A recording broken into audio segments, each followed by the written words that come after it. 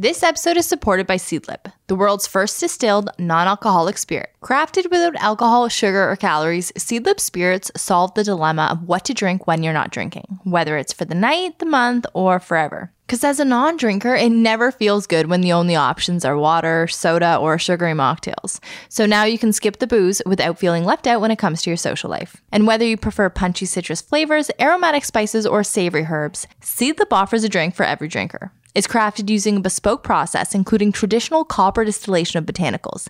And each of Seedlip's 3 variants, which are Spice 94, Garden 108, and Grove 42, are alcohol-free and have their own unique flavors, which pair so perfectly with just a splash of tonic. But they can also be used to make more complex cocktails, and you'll find those in the Seedlip cocktail book or on Instagram at Seedlip_NA. So head on over to seedlipdrinks.com or .ca and use the promo code ThisFamilyTree10 for 10% off your favorite non-alcoholic spirit. This is available in Canada and in the US, and again, that is seedlipdrinks.com and ThisFamilyTree10. Hello everyone, I'm Alex and I'm here with my husband Shane. We are so glad that you could join us for Happy Hour on This Family Tree Podcast, episode 125. Nice. I know, a nice solid number. It feels good, and we have a really good episode tonight. I'm so excited for this one. Out of the box guest who I was hoping to get on the show for a while. We've got Queen Essie. Queen Essie is a body hair activist, and we talk about beauty culture, her journey with body hair. When I say body hair, she has chest hair, armpit hair, leg hair. So like if I was to grow out hair, I'd have armpit hair, leg hair, right? But Essie, as a naturally hairy woman, she's always had chest and stomach hair. So it is a difficult journey. We get into that. It is fascinating, and it's fascinating now. Go check out her Instagram. Just how she brings femininity into it. And it's awesome. She's so cute and so energetic. I really loved it. Oh, I'm excited to listen to this one. It's going to be interesting. Oh my God, yeah. No, you'll like it a lot. But before we get into everything else, Shane, give me a little toast. I kept it simple tonight. Seedlip Garden 108 and Fever Tree Tonic. Give you a toast or give you a cheers? Because those are two different things. Say? So give me a toast. Oh, give me a cheers. Okay, cheers. Cheers. And I kept it easy because after our COVID last week, you said that your taste buds weren't all the best. So I didn't want to go. I was acting. I feel like I had the lightest version of COVID. My other friends who had it, my one friend just had it actually recently. And he said he got knocked out, kind of lost his taste, his smell. For me, it felt like of the 3 sicknesses I've had in the last 2 years, it was the lightest sickness. And I guess I still have it. I feel a little bit stuffed up right now. My voice is a little different. I'm still testing positive for COVID. But it's fading again. So this all started, and we talked about this on the last podcast, after a weekend away, Shane and I were partying it up in Toronto and doing the same things, like going to the same places, sleeping in the same bed, making out, for lack of a better term. And you, on the Sunday morning before we came home, we both took a rapid test. You had the faintest line. I had nothing. Shane's line last week progressively got more solid until it was like just the most obvious thing. And I continued to test negative, but I was like sicker than you. And you took a PCR, which is supposedly a more accurate test. But I did that so early. No one in the family has tested positive for COVID but me. How could that be possible? It doesn't make sense to me. I'm beginning to think COVID might be a hoax. Shane goes full mega. I don't know. No, it's nuts because I felt terrible. And my symptoms last week that I had all week weren't regular cold or flu. Like, I think my most annoying symptom, aside from just being so tired, was that I had that feeling of like running a mile when you're out of shape and you get that metallic blood kind of taste and you're winded. I got that just from walking to the sidewalk and back, walking to one side of the house and back. And that's not regular. Like, that's not a cold or a flu typically. And you were spiraling out of control a little bit with a panic attack. Yeah. And it was very psychosomatic, and you thought maybe you couldn't breathe, and you're like, or you're looking at me like that didn't happen. When did that happen? When you were on the couch. No, I was saying because I was feeling winded. Not that I couldn't breathe, but I was feeling winded. You were really freaking out. You're like, Yeah, because it's freaky. All I'm doing is telling the story, and you're making it seem like psychosomatic, like I wasn't even having those symptoms.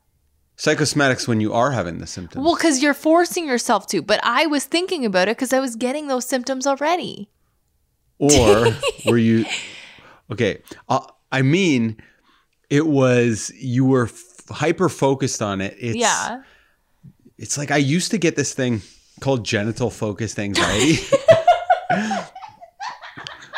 Which is, I could literally make out with someone. I would just think, oh, I have a STD. So wait, the genital focused anxiety was on you getting sick, not being like, why is it so small?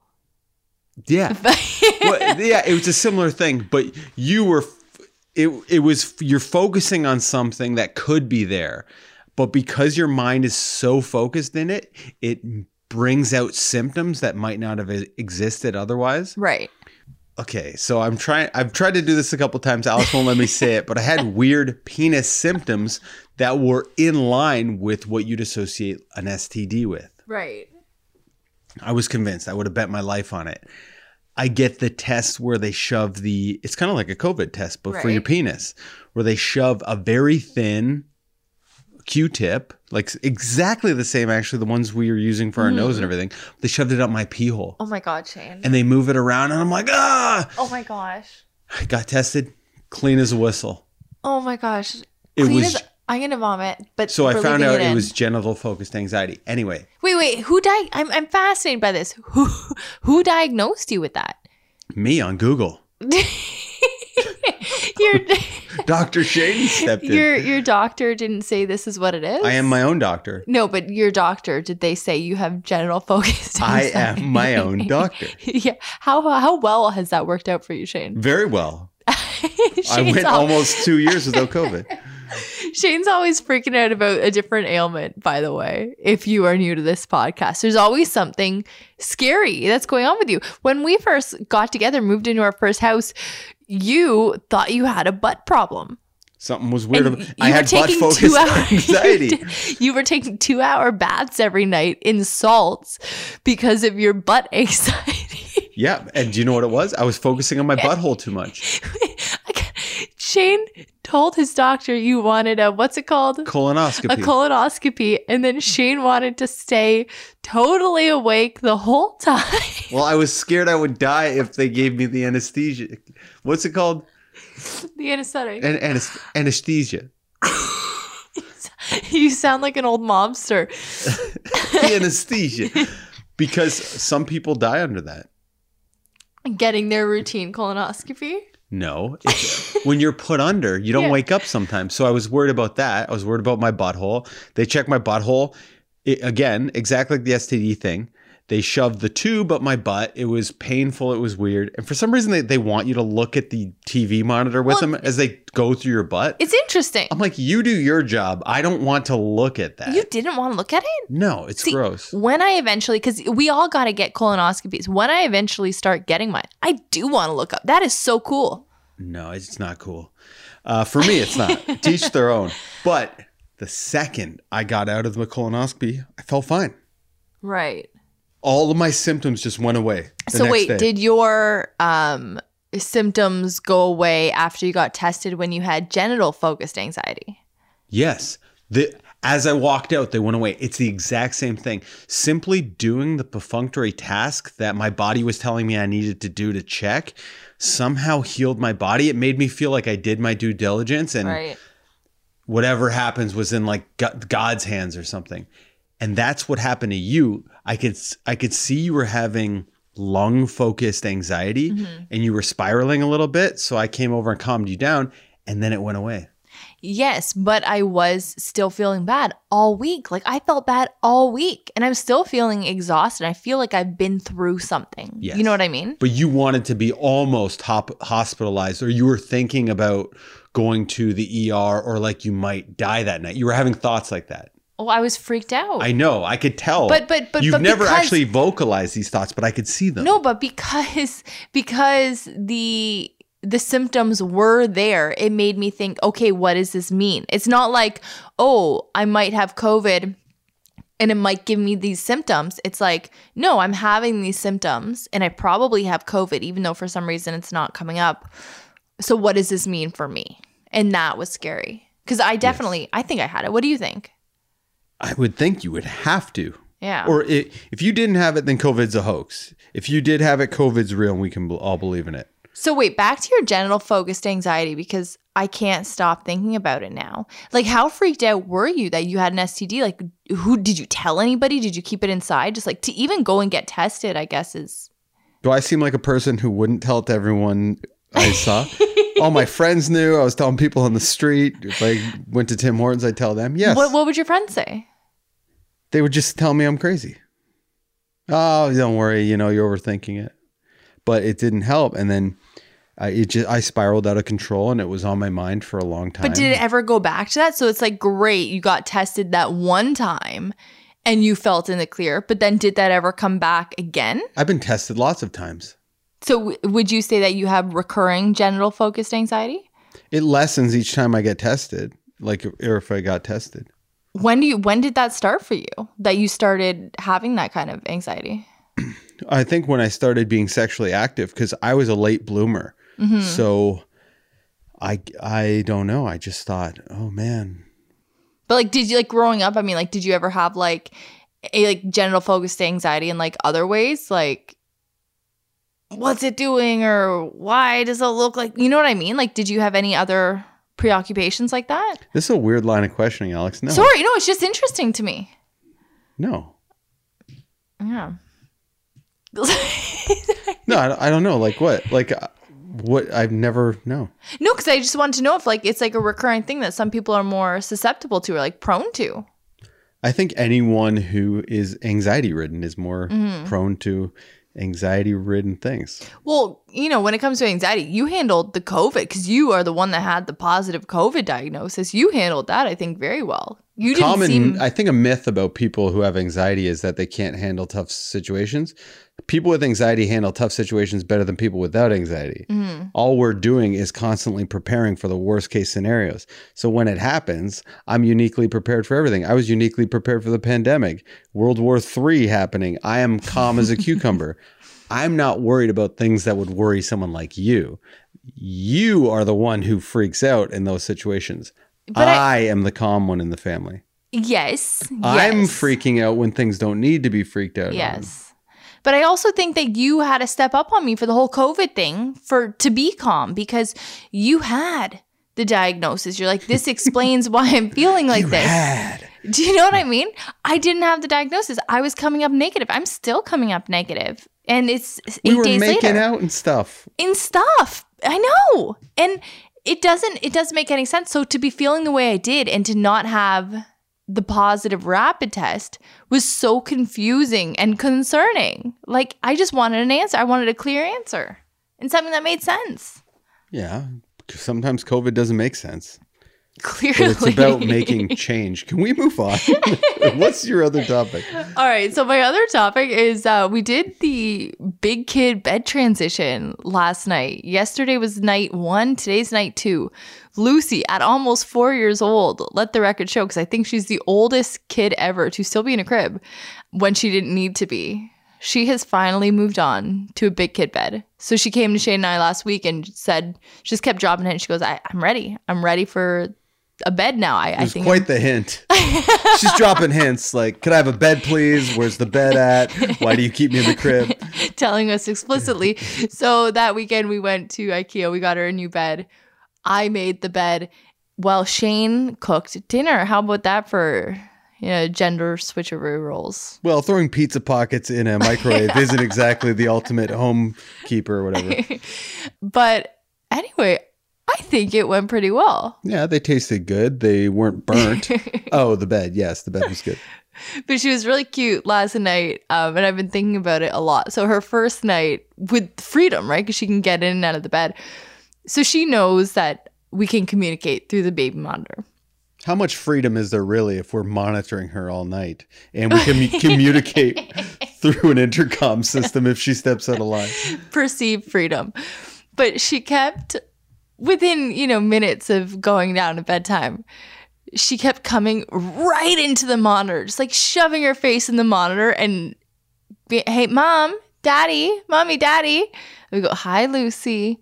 And then just telling us things to prolong the bedtime. And I don't know if it's because she was nervous about the freedom and about the more space. Yeah. Do you think she was scared? She was terrified out of her mind. She was happy and excited, but with excitement comes, a little bit of fear and anxiety too. So she couldn't believe it. She's like, I asked for this. Now it's come. I'm all alone. This is big. What do I do? How do I act? How do big kids act? Do I go straight to bed? Playing with her stuffed animals is a little bit different. She was concerned about messing the bed up. Falling out of the bed was a concern. Yeah. She did a practice fall out of the bed because she wanted to see what it would be like, what the height disparity would be like to fall out of the bed. It was cute. Then she got into the real existential questions. Yeah. Why am I growing? Why do kids grow? Why does God make me the way he made me? Like all over the monitor. It was really cute and also just exhausting. But the more I thought about it today, I can relate so hard to that feeling, like even as an adult. And I think of when you and I first moved in to this house. Our first house too, but this house just being a little bit bigger. And moving into the house with a kid. I remember the first time that you were gone for the night and it was just Lucy and I in the house. And it was like, this is the house I wanted. It's my dream house. I was so happy to be here. But then the second it was just me essentially alone as the only adult, I was freaking terrified. I wanted to pick up my things and go sleep at my parents' house for the night. You're still like that. That's why I can relate to Lucy. It is scary. It is scary. And I want to know. And like for me, I mean, Lucy just goes to sleep. It takes me hours to go to sleep if I'm alone. And I can't sleep unless I have a knife under my pillow, legitimately. Like I need to sleep with some kind of weapon to get the bad guys. Be careful with the old knife under the pillow trick, by the way. What could go wrong with that? Well, the knife could go through your ear and into your brain. Yeah. I was joking. Oh, okay. But is there any situation in which you feel like you could relate to Lucy? Because you're not like freaked out sleeping at home alone, like if you're the only adult. So what would your situation be? I can get very existential. I can get scared of just the reality of being alive. Think about that too much. Scary. That can blow your mind. I'm the type, if I look up at the stars, I start blowing my own mind and feeling very small and very, I don't know, disassociated or whatever. And Shane's not even a pot guy. No, I wish I was. I try to smoke it, but I can't. Can't handle any substance, really. But I think Lucy is more anxiety prone than probably your average kid. And I think she gets that from me. So I relate to her a lot on that. Yeah. She likes to think about all the things that could go wrong instead of all the things that could go right. And I tend to do that. I think Betty's the opposite. I know she can't talk or express herself, but she just is so balls to the wall crazy that I really feel like she throws caution to the wind and just goes for it. Like I feel like Betty is not cautious, not too worked up in her brain. Do you get that vibe? Yeah, she's more like trial and error type where Lou, like when Lou was a baby, I couldn't even throw her up in the air, like very young when babies don't even know about gravity really. Lou would just grab me and get scared or pretend to like it and get a worried look. Her eyes would fill up with tears.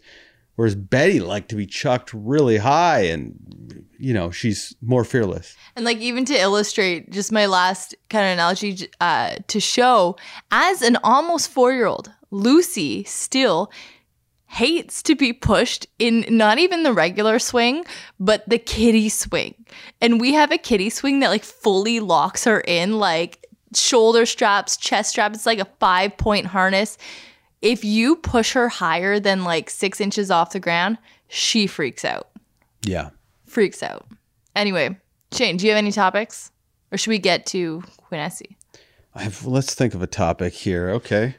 What? Why you make a frowny? You don't want a topic? I'm not frowning. No, I'm not trying to frown at you. This is just my resting frowny face. No, you're giving me a vibe. No, I'm picking my lip. My lips are dry. Okay. Leave me alone. I got a topic. What? I want you to take the bull by the horns. Oh. This is like a challenge and topic. Okay. Okay, let's give you a date, like 2 weeks from now. You don't even know what it is. It's work. Theme song. I want you to pretend Okay. you're me Okay. and act like you need to change the theme song to the show. Yeah. You can message people. We know Anthony Tony from the Arkells. You can message him. You can message anyone. You can find a track that you really like. Reach out. What? I know what I need to do. Yes, I know step 1. You need to give me our opening, okay, so that I have the audio and then I can play around with things on my phone. And then when I have examples, I can send them to Tony. Okay. So I just need the audio so I could hear what it might sound But like. keep in mind, you need to pay people and you need to negotiate all that stuff. Well, I won't do any negotiating, but I will, force myself to be okay with delegating things and paying money, even though I'm a cheapskate. You are. Yes. Yes. You're a generous personality, but not necessarily a tipper. I've caught you many a time. Tipper, Shane? Alex, how many times have I caught you on Uber Eats? I do 18 and then you tell me to do 20. I was doing 18. We made a rule, 20 or nothing. I know, but doing 18 isn't cheapskate territory. It's maybe frugal territory. It's adjacent. Yeah. You have the means. Okay.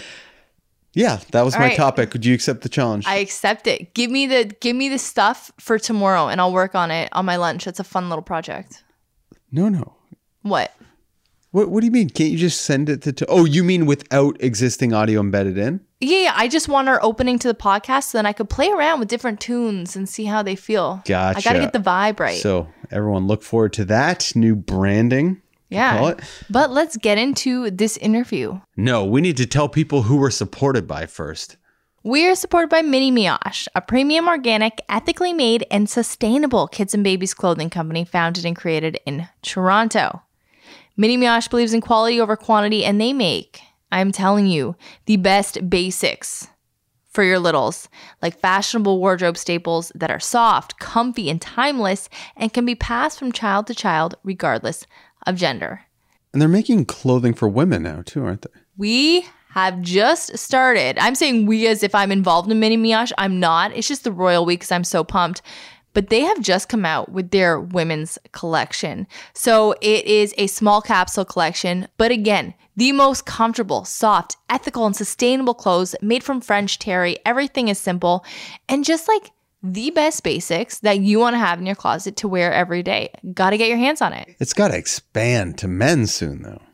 I think that's the plan, Shane. I think that's the plan. I truly hope they do. And then Me too. The whole family can just be rocking out in organic cotton fabrics that are knit and dyed locally using GOTS certified organic cotton and low impact, non-toxic dyes. It's an acronym that you don't even need to bother looking up because it just sounds like really good, right? Mini Mioche is amazing. I love that their mission is to leave the planet better off for our little ones than when they arrived on it. And they believe that every little bit counts. So you can find the company online at minimioche.com or at minimioche on Instagram and Facebook. And if you use the promo code ThisFamilyTree15, you're getting 15% off your order. This promo code is available in Canada and in the US. And again, that is minimioche.com and ThisFamilyTree15. And now let's get to our interview with Queen Essie. Queen Essie, I am so happy to have you tonight with me on This Family Tree podcast. I have been following you for a while and I've been dying to speak with you. I absolutely love your account, love what you stand for. You are an artist and a body hair activist. And I would love to just jump right into that, into your, first of all, the origin story. Because we all grow body hair. I grow body hair. I grow armpit hair. I grow leg hair. I have one hair under my chin that I started growing since pregnancy for some reason. But you have a different history with body hair. And I want to know, like, from what age is it something that you have been dealing with, something that's been a part of you? Yeah, well, first of all, thank you so much for inviting me. But yes, I've been hairy like since I was like 11, 12. Because I remember, because the last time I actually remember, seeing my body hair was when I was like in 6th grade. So it was like for my graduation, like my elementary school graduation.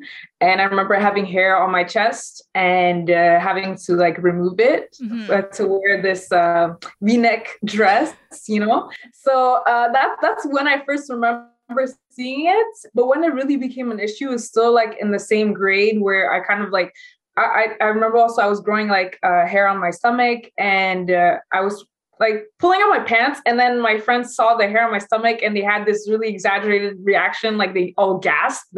And that's when I knew, like, oh, am I not supposed to have hair there or something, you know? And so I guess that's kind of where it started, really, the negative ideas around body hair for me. And then obviously just growing up and like seeing reactions and also TV. So that's really where it all started. But wait, do you want me to tell you like how I became a body hair activist, or like? Queen Essie, I want to hear it all. And I was curious about when you were younger, because I know there was a girl that I went to elementary school with, and I'm not going to say her name, and she was a really sweet girl. She was a new kid. She only came for like a year, and she had a lot of body hair, and she was a darker skinned girl. She just had hair different. Like everybody I went to elementary school with was like Italian. So, I mean, hairy for white people, I guess, but it's different. And, you know, this girl she was so nice. And I remember my parents, when I was young, going out of their way to just ensure that, because she was a new kid, I was including her in things. But she faced a lot of bullying at my school. I remember some boys, they put a razor on her desk one morning, and she was mortified, and I was mortified, and it was horrific. I don't know how it was dealt with by the teacher. Like, I was pretty young, so I wasn't really in tune to what was going on, but she wasn't at my school for very long. And it's awful. Like, thinking back on that is so awful. And like, I hope she's, you know, a fan of yours at this point, but I don't know how she progressed and how her relationship with herself in that way has progressed. And I was curious, did you, like you said, your friends had like a shocked kind of reaction, and that is what led you on to think, oh, okay, so maybe this isn't, you know, the case for everybody. Did you deal with any kids? Because kids can be awful, and they're just learning, but still.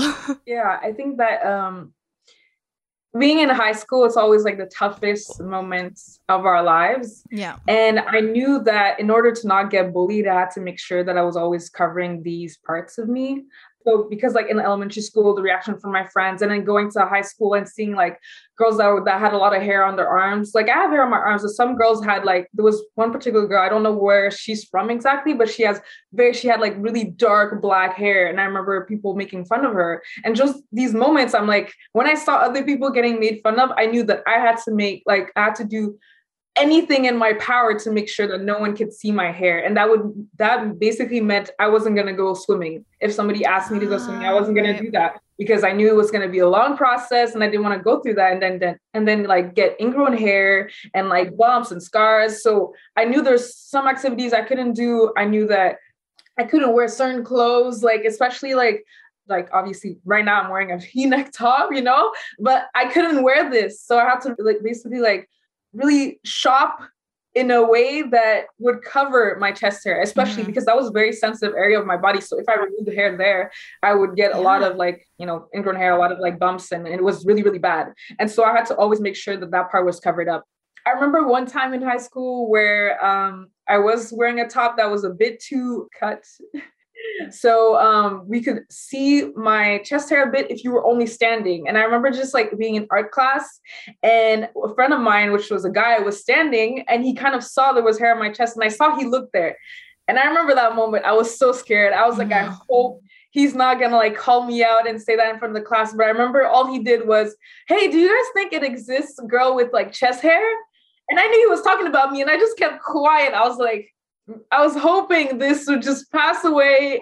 And then I remember when my friends were talking, he was like, no, that doesn't exist. That doesn't exist. And he was like, okay. And that's it. He didn't say, oh, Esther has, you know, hair on her chest or something like that. He didn't say that. And I was like really thankful in that moment. But I knew in that moment, it was like so close, like so close. If he had mentioned my name, I don't know what would happen, you know. But another moment in high school is when like I used to have more hair on I used to have sideburns, and I had like one sideburn, we could say, because I had more hair on one side of my face.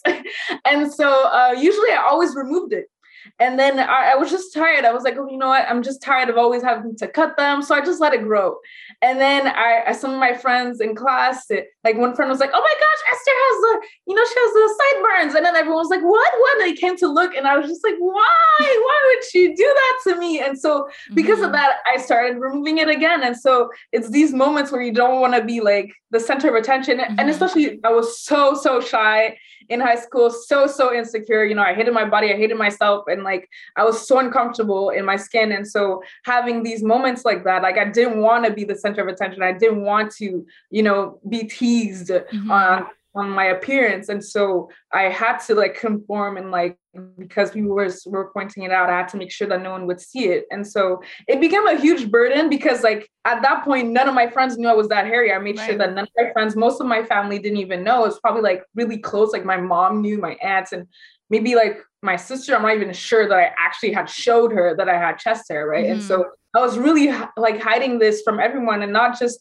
because like I felt like it, but because also I was ashamed, and I didn't know how to deal with that. And I was just praying and hoping that God would like remove it and like make a miracle, because like my sister is not as hairy as I am. It's almost like if I was chosen, and so it really sucked. And so, yeah, so when I got to college, I was still like kind of thinking about that. And it's weird because I'm an artist and like I'm a painter, and like, because I've been like painting since I was 12. Like I've always been in like an art program and everything. And so when I got to college, there was a moment where I felt this really strong urge to paint what I was going through. And I kind of created this painting that was like a portrait of myself with like a flower coming out of my back, like violently, And so we kind of see this pain in my face, and I really wanted to express that. And so I called it, "You must suffer to be beautiful." Cause like, it was a sentence, but like, cause I live in Quebec, so we speak French, and like what my mom and my aunt used to say is "il faut souffrir pour être belle," which basically means like beauty is pain, or you must suffer to be beautiful.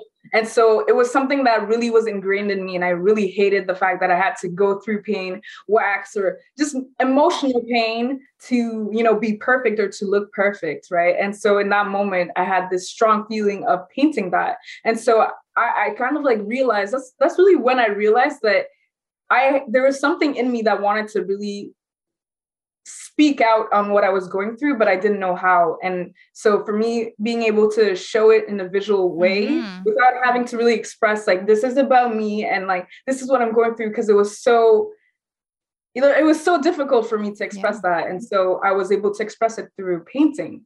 And so when I, finished with college and I went to uni, and I was still, thinking about it, thinking about my body and thinking about like, why, I was just getting tired. I was getting to a point where I was tired of hating myself, tired of wanting to pray to be normal, quote unquote. And so that's kind of like when I started really to think about why I was shaving and like, why was I doing all this? Why was I going through that pain? Because like, that's really when I started realizing that the more I was shaving, the more I was getting like, more hair was growing, the darker it was, the longer it was, the thicker it was.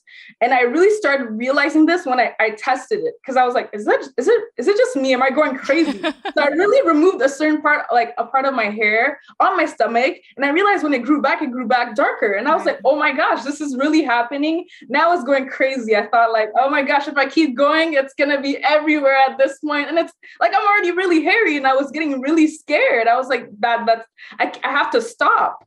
And so I remember like getting like really a lot of like at some point, I don't know what happened, but I started getting like ingrown hair on my face. And like usually I didn't. And so my mom was like panicking. She's like, no, not on your face. And so she brought me to the esthetician. And that's when I started doing the electrolysis on my face. And now I have like less hair. I still have some to do. Like they grew back, but I don't have as much as I used to. But then I started doing electrolysis on my chest as well. And I wasn't removing all of it. I was just removing a portion, because like when I used to wear like crop tops, like we would see the hair, and I didn't want people to see it, of course.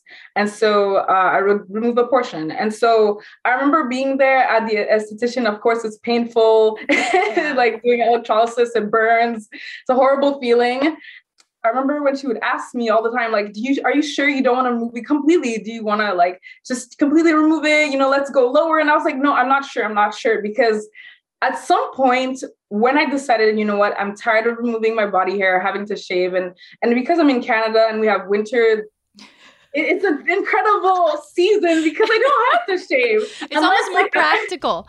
I don't have to. It's like during summertime, it's like, okay, you have to shave because you want to wear like short shorts and blah, blah, But like during the winter, I really got to look at myself. And there was a moment where for me, it's really afterwards that I kind of realized this, but like every time I saw myself naked, I would be so sad. Like I would be so sad because I would see myself and all that hair and I'd be like, oh my gosh. Cause like when I'm covered up, it's like if I would forget that I was hairy. But then when I got naked and I was in front of the mirror and I had to take a shower, I would see all that hair that was just part of me. And I was just like so annoyed and so mad and just like so sad. And I would start crying every time I would look at myself.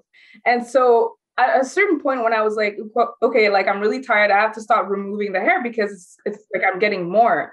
I just started looking at myself in the mirror and just looking at my body. Not without crying, without being sad, and just looking at it and being like, I guess this is your body. You can't do anything about it because if you remove, you're going to get more. And I started really using the techniques that my mom used to like teach me and my sister. Because like growing up, my mom used to take me and my sister and bring us in front of the mirror and say like make us repeat, like, I'm beautiful, I'm smart. And those are things that I didn't believe at the time. And I kind of like growing up, I kind of realized the power of these words and being positive and like speaking, positivity on yourself and like affirmations. Yourself. Exactly. I didn't realize that power. And then I really started like thinking like, am I going to stay in this dark place and hate myself forever? Or am I going to like, take these techniques and really start building myself up? And so that's really when like, in university, I was like, okay, I'm going to start complimenting myself. I'm going to start like embracing myself, and because I don't want to hate myself forever, No. And so like at that point, I kind of looked at myself and like when I would actually try to remove my chest hair completely, I kind of became, I guess, normal, quote unquote. And I looked at myself and I was like, okay, now I'm normal. Now I'm not, the girl with chest hair. And in a weird way, it's like because I was looking at myself and tried to accept the fact that I was just hairy, removing my hair made me feel like I would lose the part of myself. And so that's when things started to change for me, like mentally. I was like, okay, does that mean that I feel like my chest hair is part of me, And so, so then in 2019, I kind of like realized, what? I started talking with my mom and I was like, Mom, I'm really tired of removing my chest hair. I'm tired of removing my body hair and everything. And she was like, okay, whatever you do, I'm with you, more women are accepting themselves, like Ashley Graham, accepting their body and like body positivity is the new thing. If you want to, accept yourself and like, just stop shaving, that's fine. I'm with you. And I was like, okay. And I was like, still thinking about it. And then like, when it was like really the summer of 2019, that's when I was like, okay, you know what? I'm tired. I'm just tired of removing it. Finally, I'm done with it. I embrace myself. I feel comfortable in it. I feel like my chest hair is part of me and I don't feel like I want to be ashamed anymore of it. And so once again, because I'm an artist, I knew that I could express that through art. I could liberate myself in a sense because every time I painted something that I was going through, there was like a weight that was lifted every time because I was like, I didn't have the words to speak it, but the painting spoke for me. And it was like, it felt like almost healing, Right. It felt like I was healing myself by creating art. So I decided to create a project called the Lavender Project. And that's when I showed my chest hair for the first time. I made this dress, this lavender dress. And I took pictures of myself. I went to a park near my house, and that was like a park that I used to go often and like walk around, take a deep breath of fresh air and all that stuff. And so I was like, this is perfect. And for me, nature, I like to compare it to body hair because obviously like trees and plants are like almost like the body hair of the planet, And so I feel like our bodies are also like an environment of its own. And so body hair is like part of our environments. And so I decided to take these pictures and to post them on social media. And the thing about posting them on social media is because I didn't want to have to, contact every family member, every friend. Hey, I have chest hair, by the way, and now I accept it. Like, I didn't want to do that. Like, I didn't want to go through that and see all their expression, all their questions. And I was like, you know what? Social media is the best place to just put the project out there. Let people, read about my project and look at the pictures and let that sink in and really question what they think is beauty and feminine. And that's really what I wanted to, do through this project, talk about, like femininity. What does it mean to be feminine? Because, if as women we have body hair and it's seen as masculine, how does that make sense if all women, we grow body hair and some grow more than others? And so through that project, that's exactly what I wanted to do. I wanted to have a discussion around that. And so, yeah. And after that, that's really when I stopped removing my chest hair. But then in 2020, during like the body hair movement, because we have a body hair movement here in Montreal called Mi-Poil. There's also one in the UK, January. And so did you say January? Yeah, that's amazing.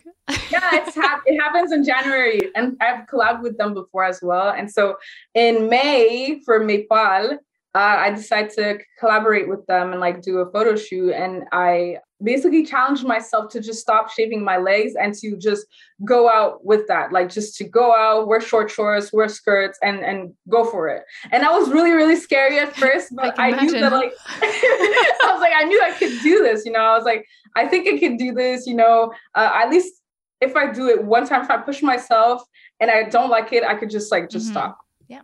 And so I did that, and I was like, I felt so comfortable. I felt so free. And I was like, oh my gosh, this is an incredible feeling. Like, because I felt like as women, we don't have that option to actually, just decide to go out with our body hair. And I didn't feel like I had anyone to look up to. And so I just did it because I was like, you know what? I'm tired and I want to be able to feel comfortable in my body without having to like hide it all the time, And so by doing that, I guess my projects and everything, like seeing people's reactions, women from like different parts of the world contacting me and letting me know that they thought they were alone or that they also have chest hair. And so seeing those reactions and how much I had helped them through my projects, I felt like, what I was doing became bigger than me. And so I became, I guess, a body hair activist. And it's someone on social media that called me that. I didn't even know it was a thing before. And someone said, oh my gosh, you're a body hair activist. And I was like, what is that? And so I looked it up and I was like, I guess that's what I am now. I was like, I really, because my mission is really to normalize that, because we have body hair. Yeah. And the fact that a lot of people don't even know this, and a lot other women don't know this, and men don't know this, and it's just like kind of understanding that beauty standards like change over the years and based on capitalism, and just based on like what companies, what new myths they're creating to make sure that women, we feel uncomfortable and insecure about different parts of our bodies that are completely natural in order for them to, make money and profit off of our bodies. It's bullshit. And so, we're going to get into that about the bullshit beauty industry because it is so infuriating to me. And my listeners know that because I've been kind of railing against them for a while as I've been having my own realizations about it. And I do want to touch on that after, but have to state it's bullshit. Yes, of course. And so with all that, I knew that I had to keep going and to kind of like show women that you have that option. You can embrace yourself, even though, you don't see any possibility of doing so. And also like, I feel like traveling is so important. I didn't know it was so important until I traveled, right? And so like, I went to like Haiti for the first time because I'm half Haitian and Ivorian. And so going to Haiti and seeing that, I had an aunt that had a mustache and that was not seen as a problem. And I saw so many women that were not shaving their armpits. And I was like, wait, what? Are you serious? When I went there and I saw that a lot of women weren't shaving their armpits and they were relaxing, just talking, and no one was making this disgusted face I was like, wait a minute, I can just, if I feel like not like shaving my armpits, I could do that. And I just was like, yes. And I was just going around Haiti with like unshaved armpits, and I was like, wow, this is great. No one's gonna judge me, and it's really that to like, as a body hair activist, is to really like remove that shame and because like it's propaganda at the end of the day. And like most people don't even understand, like if you have to ask them, why is it okay? Like, why is it not okay on a woman's body, but okay on a man? They don't even know themselves. They have no idea where these ideas come from. And so it's just like, oh my gosh. Well, they come from men trying to dictate women's beauty standards based on something that one guy thought appealing and then decided that, you know, the whole porn industry or the whole beauty industry in this regard would have women that looked like this. And then it became so normalized, and then it became ingrained in women and in men that women should look like that. And like women at the turn of the century, nobody shaved their armpits or their legs. You look at like old movies from the 20s and women all have like full bush armpits. Like totally. And like I think about when I was like growing up in high school and guys were, you know, had like pinups in their lockers and things. They were women who were totally hairless and, you know, like the big boob implants, that very it's a look. It's like a 90s 2000s look. And that's who dictates it. And then when everybody starts thinking, wait, why do we think this way? Why do we think this way? It's because of that industry, right? But yeah, I think you even said when your friend kind of noticed your chest hair in high school and then asked the group of friends without calling you out. And he was like, oh, like girls, do they have chest hair? He was genuinely curious. And it's like, yeah, some do. Some have facial hair. We all have leg hair. We all have pubic hair. We all have armpit hair. And it's just people, I think, are curious. And it's like you even before you went to Haiti, right? You're like, is this normal? Like, do people wear this? And then you're seeing it for the first time. And I think it highlights the importance of just seeing things, of representation, of not being scared to talk about certain things, not being scared to show up as we are for certain things. And I think that's such an important point, just the representation of it.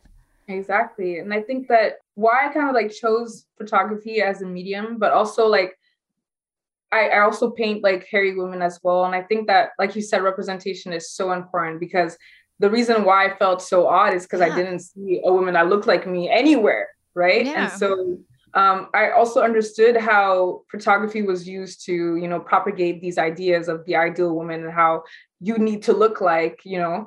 And so kind of like by default, when you don't see yourself, you think that you're ugly, right? No one has to tell you, it's just you are ugly if you don't look like this. Yes. And so I understood that through photography, I could also change the narrative around, you know, beauty and like body hair. And by creating, I guess by posing in a beautiful way, I guess, like a model, because I also modeled, but like a model, but also like wearing whatever you want and like a dress, a skirt, and having body hair. I think those are important things because oftentimes we want to hide that, but you could also wear a skirt, you could wear a dress and have your body hair showing, and it's not something you should be ashamed of. And like changing that narrative, showing that you could feel beautiful with your body hair is something I knew that photography could really easily push that message, you know, by seeing a woman who has body hair, you're obviously like, oh my gosh, wait a second.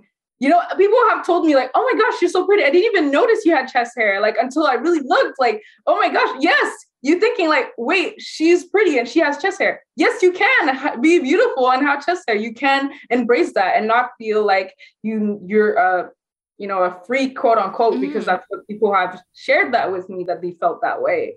And so because they were hairy. And so using, you know, these words. So understanding that like beauty obviously is a concept created on based on, you know, different societies. Like you could go different places around the world and it's different, you know, standards. And so for me, it was like really, really important to show that representation, to, I guess, by using myself, because I couldn't use anyone else because I'm the hairiest woman in this house, right? So yeah, I think that it became almost vulnerable, but it became important because I saw that so many people had shared videos with me and images of their body hair showing me, you know, over time, like they've worked on themselves. And because my images, they feel comfortable now going out with their body hair. And I was like, wow, it has like, I'm actually helping people. And that's when I knew like I couldn't stop anymore. The train has started. So you just go, I can't stop the train anymore. But like, obviously it's a positive effect. And so I'm very glad that I get to do that. And so in 2020, after obviously, I was contacted by Glamour UK, and then I was on the cover of Glamour UK, and so one of like the 11 inspiring, you know, people, and so in that moment, my aunt from Ivory Coast contacted me to tell me that it was, really normal that I had chest hair and I was this hairy, and that it comes from like my dad's side of the family, that women are very hairy. And then in our tribe, which is called Way, the women have a lot of body hair. And back in the day, like in my great grandmother's time, it was seen as something beautiful. And so that really, really stuck with me. I was like, I wish I knew this knowledge before, because I was thinking something was wrong with me, and then I didn't want to look like that. But then now I find out that like, it's part of me, it's part of my ancestors, and it's totally normal that I have a lot of body hair like that. And so, gosh, no. I wish I knew that before, but it's never too late, you know? Yeah, no, and I want to ask about that because, our grandparents, our mothers, like I got a lot of beauty ideals from the women in my family, right? As a lot of people do. And their ideals can be so different. And whether they can help us positively, like your aunt did eventually, or negatively. Like my family is Russian, Polish, and they were always very concerned about weight. So the second you started gaining a little bit weight, my grandmother would go and she'd start pinching your stomach and she'd go, oh, you gain a little bit, you gain. And then she'd go, you need to start drinking vinegar. And she'd tell us to drink vinegar and to eat certain things to lose weight. And it's wild. This is like as like 12-year-olds, right? And she means well. She wants us to be happy. But in her mind, it's happiness is fitting in with that specific standard. Right. And because ideals change, it can be really difficult, I think, for older generations of women to identify and to help us be the happiest versions of ourselves. And I'm curious about what that support system, if you had it, looked when you were younger. Like, what were the women in your family who knew you had chest hair, like your mom or any aunts or anything? Were they like, okay, we got to get rid of that because we want you to be happy and fitting in now? Because ultimately, I think when everybody's young, they just want to fit in. Or were they, more encouraging? You said your mom would take you in front of the mirror every day and have you repeat these like really beautiful self-affirmations. So I'm curious too as a parent, because I've got 2 little girls, and this is what really started getting me hating on the beauty industry and everything, and filters and everything. And I've sworn everything off as just a personal challenge, because I want to be able to get through life without adhering to certain things and succumbing to feeling bad about myself. I mean, I do every day in some way, but I want to try so that it doesn't take me over, because I'm like, I don't want my kids to feel like they need to change things about themselves. Mm-hmm. And the only way I can do that is by living that. And I'm always curious, if somebody like you in your position with your really beautiful, unique story, what your mother or family members did that was helpful, what they could have done to be more helpful. Because as a parent, like I'd like to learn, what I can do for my kids. Of course. My mother, like we said, bringing me in front of the mirror. My mother is a person that's extremely confident in herself. And I always aspired to be like her because I saw that confidence that she had, the way she walked. She was always, always looking good and be like, yeah, that's how you should walk. And, my grandma is exactly the same. And so so for me, I always wanted to be a confident woman, though I was born into a society where as a woman, I had to remove my body hair, and my mother too. And so she just shared that knowledge with me. She just told me that's how it is. And I just did it. That was it. I have hair and I had to remove it. And that was it. We never asked questions about that. It's really later on in life that I was like, you know what, Mom, I'm tired of removing my body hair, And so, yes, my mom had already shared like, oh, I have hair there too, and things like that. But she would also remove it. So we're, every woman in the house was removing, their body hair. But a thing that you were saying about like your family and everything about weight and things like that, I think that for me, growing up, because like, obviously, I live in a white society, and like the ideal is skinny, skinny white girl, and though I kind of fit a bit because I'm skinny, the thing about like in my community, I'm just not the standard, because it's women that are curvier, that weigh a little bit more. And so I was like, my family would always complain about my weight, and so they would always say like, oh, you're too skinny. They would always judge me for the way I looked. So I never felt like I fit in any standard. and so because I was hairy, but also because I was too skinny, according to my family members, like it's my grandma, and my Haitian side of the family. So that's how it was. So I feel like things that I think as a parent that I guess you could do, or like one day I'll be a parent too, because I want to have kids. And so it's to really stop like judging your kids, allow them to be themselves and like to embrace however they look like, and not to judge their weight and their appearance. It's ridiculous. It's important to, of course, to be healthy and to be active, growing up. And I wish I still had gym class, because now I'm not doing anything, I'm not doing any exercise, but, but like, just it's important to also be active, but also to guide them in their passions. Because for me, art was my passion. My parents saw this. And so because they saw this, they put me into, visual arts. And so I got to, flourish in that, that space.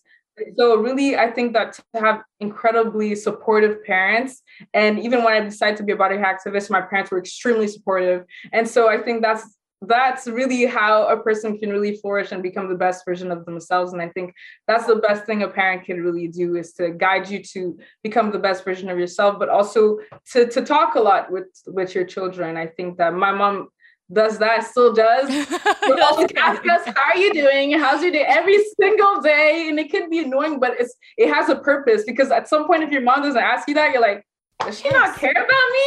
I see.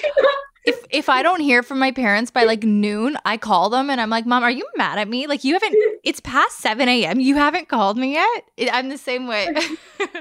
Exactly. So it's so important to be involved in your children's lives, and to like, because to me, my mom was like my safe place, because if I was feeling really depressed or down, and she was the place where I would go to, like I would come through and share like everything that I was going through, and she would always help me and talk with me, because it's so important to have a parent that's, or both parents, because both my parents were there, but my mom was really like the person I would share everything with. And so it's so important to have a parent that's there. And so also understanding that all bodies are different, and just like body hair is part of our diversity. Like for me, like people in my tribe are hairier than others. And like, some people might say Indian women are hairy. That's what I've been hearing.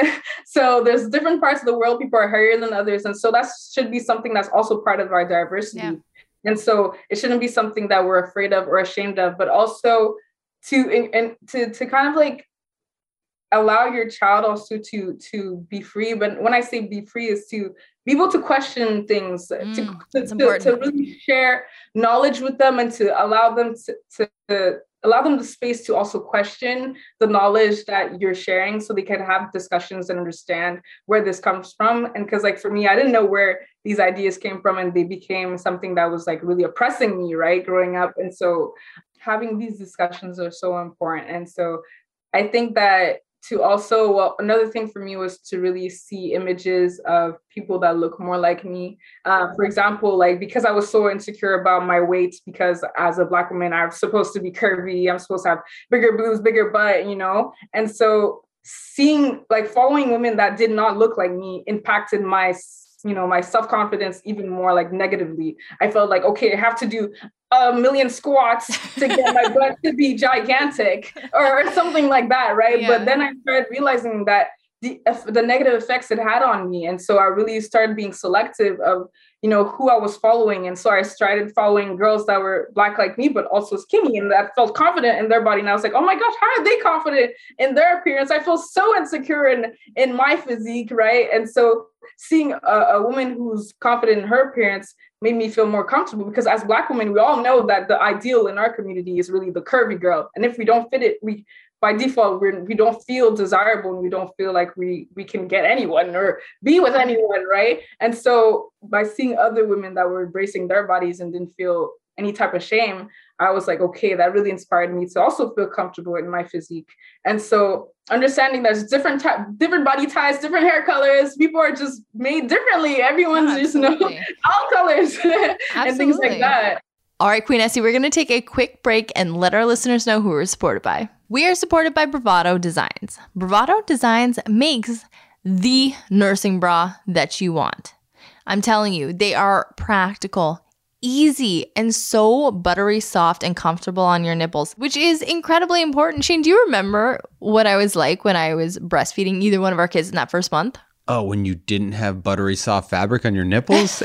I'd rather not remember that time period. No, I was literally in agonizing pain. It was really difficult. And even with my second child, breastfeeding was really difficult and painful. I have an imitation of Alex during that time period. What? Ow!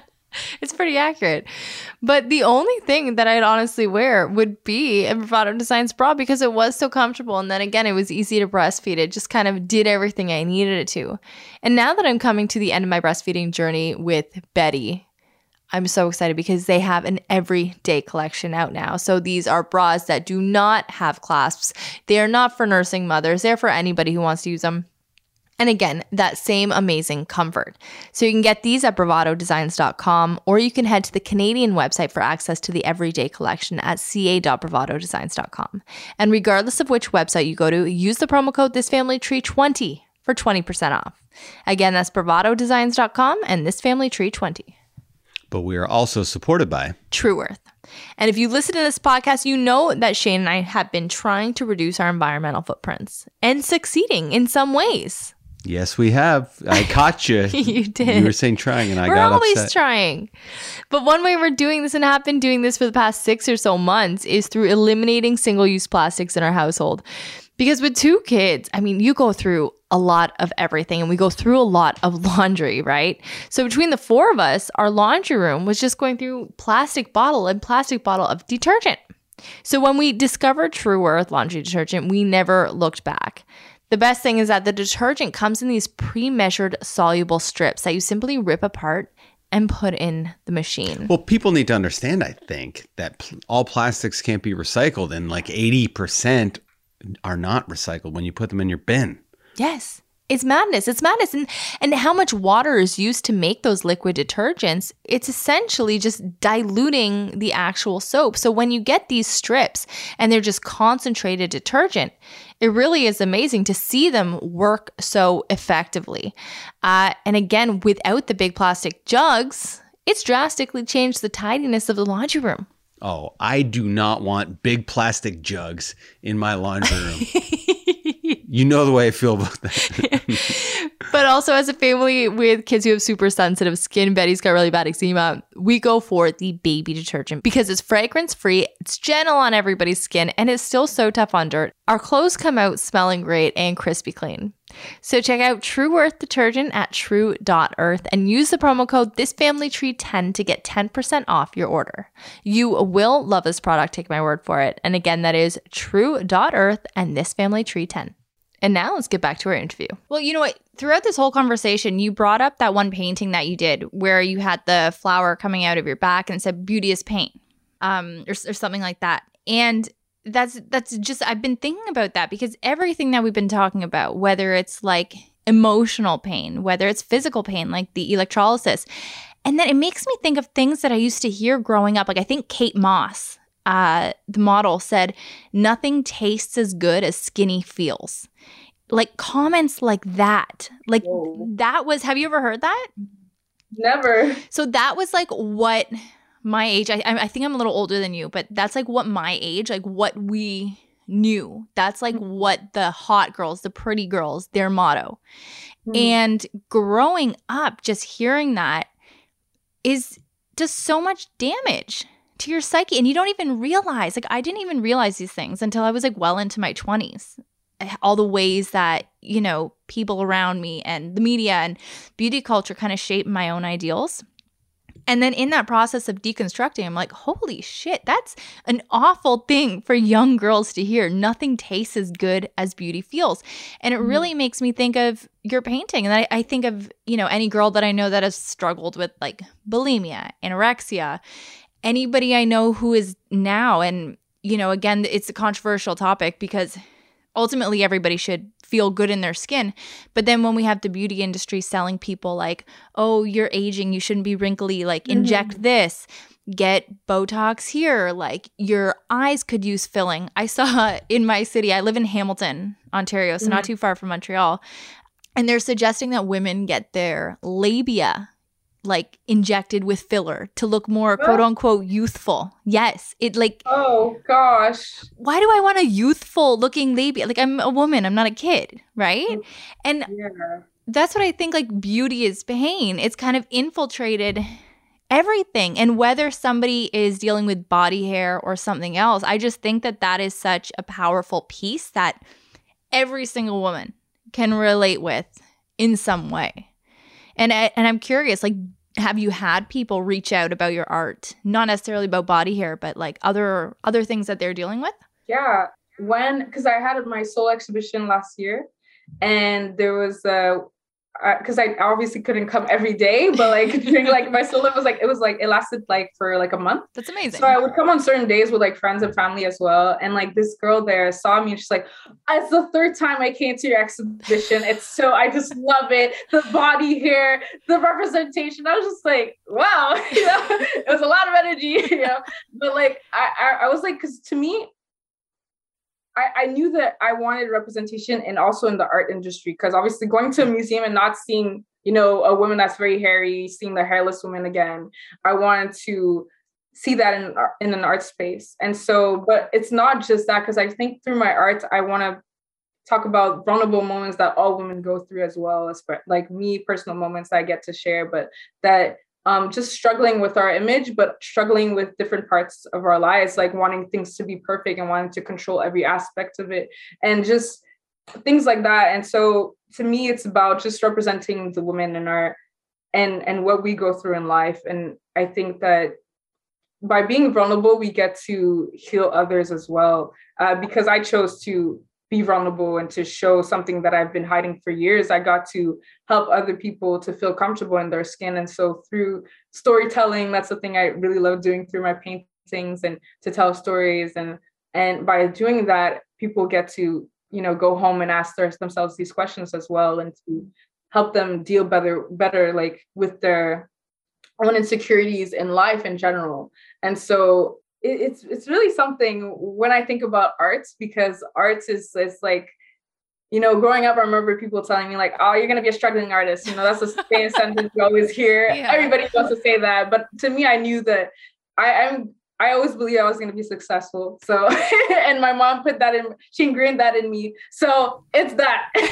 And so through my art, I knew that art can heal. And it's this weird thing that when you look at something, when you look at a piece of like a work of art, and you can connect with it spiritually, there's something like really that happens inside of you, and you kind of get to slowly heal. I don't know how to explain it. It's really weird. I think that's a really good way of explaining it. And one thing I want to ask about, I guess it relates to that kind of healing process, is if body hair we both live in Canada, in this society, in this time period that we're living in, is considered masculine, right? Like if you're going to poll 100 people in Canada, that's what they're going to say. But it seems that, embracing your body hair and seeing it as liberating has helped you get in touch with your femininity. And I just want to talk about that connection and how those two are one and the same, how body hair and being feminine is one and the same for you. Yeah, I think that I started connecting the two really when I realized that a woman's body grows hair. And I was like, what? How is that not feminine if we naturally grow hair, right? I'm a female. I grow hair. Automatically feminine. Exactly. It's just feminine. That's it. Yeah, really. For me, that's how I connected the two. Because I was like, how is this not feminine? How is it masculine? But why am I growing it if it's masculine? Yeah. It doesn't make sense, right? No. And so I thought it was so funny because, not funny, but like, I thought it was odd because we're talking about embracing our body hair, and like, obviously you want young girls as well to see that there's that option. But I just started seeing a lot of like this new trend where it was like just to remove all the hair on your face, like the hair we could barely see. I just saw this trend and I was like, what is going on? Why do you want to do that? Like, what? Like, that doesn't even make sense. Like, why did you wake up and decide, let me just remove even the hair that you can't even see, let me remove that. Dermaplaning. It doesn't make sense. And so it's just like the beauty industry is fighting back because they're making billions off of us. And so they're constantly trying to fight like this movement. And also in video games, I saw video games ads of like makeovers where it was like this woman who was full of hair, and then I was like, what am I seeing? Like, what is this? It's just they're pushing it so hard. And I think that one day all women will all wake up and realize this. And I think that as the movement grows, we will all wake up and see what's really going on. And that why do we like, because we don't wake up, you don't just wake up hating yourself. You don't wake up feeling like, I don't like my nose, I don't like, you know, and it's so strange because I was talking with someone and she's like Middle Eastern, and we're sharing like, oh, what's your biggest insecurity? She was like, my nose. I was like, how is your nose your biggest insecurity? This is like part of your culture. This is your identity. Your nose is the Middle Eastern nose. Why do you feel? And it's just, it affects me so much, like in an emotional way, because I'm like, we need to start talking about this. We need to understand why we need to look like, you know, the ideal white woman. We are not white, you know, I'm not white. Why do I want to look like this, you know? And so obviously I'm in this white society, and obviously that by default, I'm trying to, you know, assimilate, I guess, in this culture. And so kind of like waking up and realizing that you don't need to do this. You can actually stand up and you can wake up and be like, that's enough. And I'm going to be my own self. And once you do that, you inspire others as well to embrace themselves and to feel comfortable in their appearance, and not to fall into those, you know, propaganda things and to harm themselves, because at the end of the day, like doing all that to us really affects our mental health so badly. And like, because I've worked in like retail and like seeing women that are 60, 50, 70, still insecure about their bodies, telling me, oh yeah, I don't want to wear this top because we see like the fat on my arms. I wasn't even looking at the fat on your arms. I don't know what you're talking about. This is a normal like middle-aged woman's arm. I don't know what you're talking about, right? And it's just like seeing them feel that way. I'm like, I don't want this anymore. I don't want the next generation to be at that age and to feel insecure about their wrinkles, to feel insecure about their natural body. I'm like, this doesn't make sense. And all women should wake up and be like, this doesn't make sense. And I'm gonna embrace my body. Because personally, I don't want to be 70 and hating myself. And like, just because you were talking about ageism, that is such a scary thing. Mm-hmm. Like, as a woman, you know it's scary. It's scary to grow old. It's just by default, you don't want to grow old. And they're making creams, they're making everything. And like, to the point that you cannot, I guess, get a role in the acting world if you're too old or something like that, and be like a woman that's desirable or something. You know? I'd be playing a mom to an adult man. Like, if I was an actress, because of my age, I'd probably be a mom to an adult guy, which is like crazy. It's crazy. And you're right. They find, the industry and culture in general just finds things for us to be upset about and insecure about, because we fork out the money. I fork out the money. I love skincare. And it's like, why do I love skincare? Because it, you know, helps keep my face looking fresh. And it's like, what's fresh? Youthful. And I'm trying to get out of that myself, but it's hard. It's so hard to fight against that. And that's why I have so much respect for you. And I think that you are the best person to be in this activist role. Because, you know, you were saying when you were young and you're like, God, why'd you choose me? And it's like, Essie, I think you chose me for a reason. You are so exuberant. And the way that you approach this conversation, the way that you sound like you approach yourself in life is just with this, like, it's a powerful positivity. It is so the opposite of, like, you know, somebody who's positive without putting anything behind it. It's the opposite of a toxic positivity person. It's like this powerful positivity that actually wants to put change into action. And that is so important. That's like the only kind of role models I want my girls to have. They're 4 and 2. That's it. I don't want them to have any other role models. And I think it is, like, it's so crucial and it's so important. And it is a little bit, I can imagine, scary still. Because, you know, you are being applauded, but you are a role model to so many people. A lot of people are, you know, looking at your artwork and looking at your story and your storytelling and saying, hey, now I'm healing too. But for you, like, you're still paving the way, Queen Essie. Like, you are paving the way and you're walking a road that hasn't necessarily been walked by a ton of women in Canada in 2022. And I know you put something out today, and it's funny because I was going to ask you about it, like when I was prepping this interview a few days ago, about dating. And you're going to be, you know, sharing about dating. And even that, I was so curious about, like, do you put on your profile, hey, I'm a body hair activist, like, just so they know going into it? Or is it something that you'd, like, how do you approach that with people that aren't in this world? I think that at the beginning when, you know, when I was shaving and like hiding my chest hair, to me, my chest hair became like a weapon to scare off men. I thought that would be a weapon to scare off men. And I remember there was this guy who really liked me. And I was like, oh, by the way, I have chest hair. And I showed him and he was like, I don't care. Like, I was just like, no, you know, and I think that a lot of men don't care or they might like it. Right. And so for me, when I went into apps, I think that things started changing a little bit because now that they see your chest hair, and I think that that's another conversation because I think that a lot of men are not comfortable in their preferences and they're obviously date women to impress their male friends. And so they won't be comfortable in liking what they like.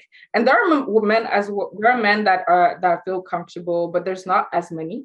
Once I became a body hair activist, I just put I would write, but I'm a body hair activist, but I would write my Instagram. So it's just like, and the images I would use, I would make sure they had body hair. So if someone matched with me, they knew. So they knew like, okay, she's hairy and that's it. Right. And so from the guys, like when I was like not like a body hair activist, I was seeing someone and then I became a body hair activist and he didn't see me any differently. He still liked me. He still, you know, he didn't show any disgust. He still desired me, right? We could say. And so I was really shocked. And that's really when I realized, okay, there are men who like that. There are men who don't care and I shouldn't be ashamed. And so once I am myself, I am unashamed and I show it. Now it's just like, if there are men that don't like that, that's okay. I don't want them anyways. Like, I don't want a man who doesn't like me, who's always going to judge me based on my appearance. That's stupid. And I think, and it's weird because like, when I used to, like, I posted videos on my YouTube channel and everything. And there was this guy who was like, oh, well, she's not going to find a man. She's not going to find a man that she wants. I'm like, why would I want a man who's not comfortable with my appearance? Like, what are you talking about? You know, like, why would I want that? And I think the last thing any woman wants is a man who doesn't desire them or want them in some way, right? Yeah. Exactly. And I'm like, and for people, they're always projecting their insecurities. Of course, they're convinced that there's no one who's going to like me. And that's not true. That's not true. There's people like me. And in a weird way, this scary moment that I kind of discovered is that there's a whole community of men that fetishize hairy women. Like, after becoming a body hair activist, and I still do get vulgar or just strange messages from men around the world sharing their obsessions.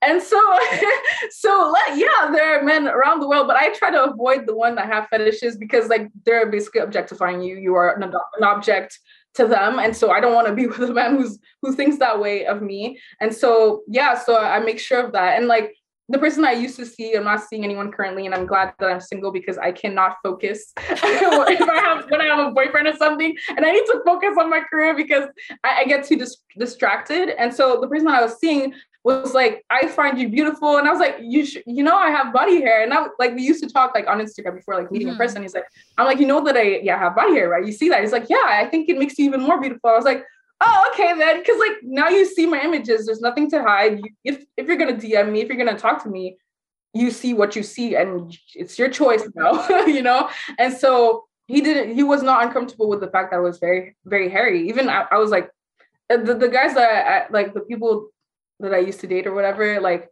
I've been hairier than them. So, and they haven't felt emasculated or insecure by the fact that I was hairy or disgusted.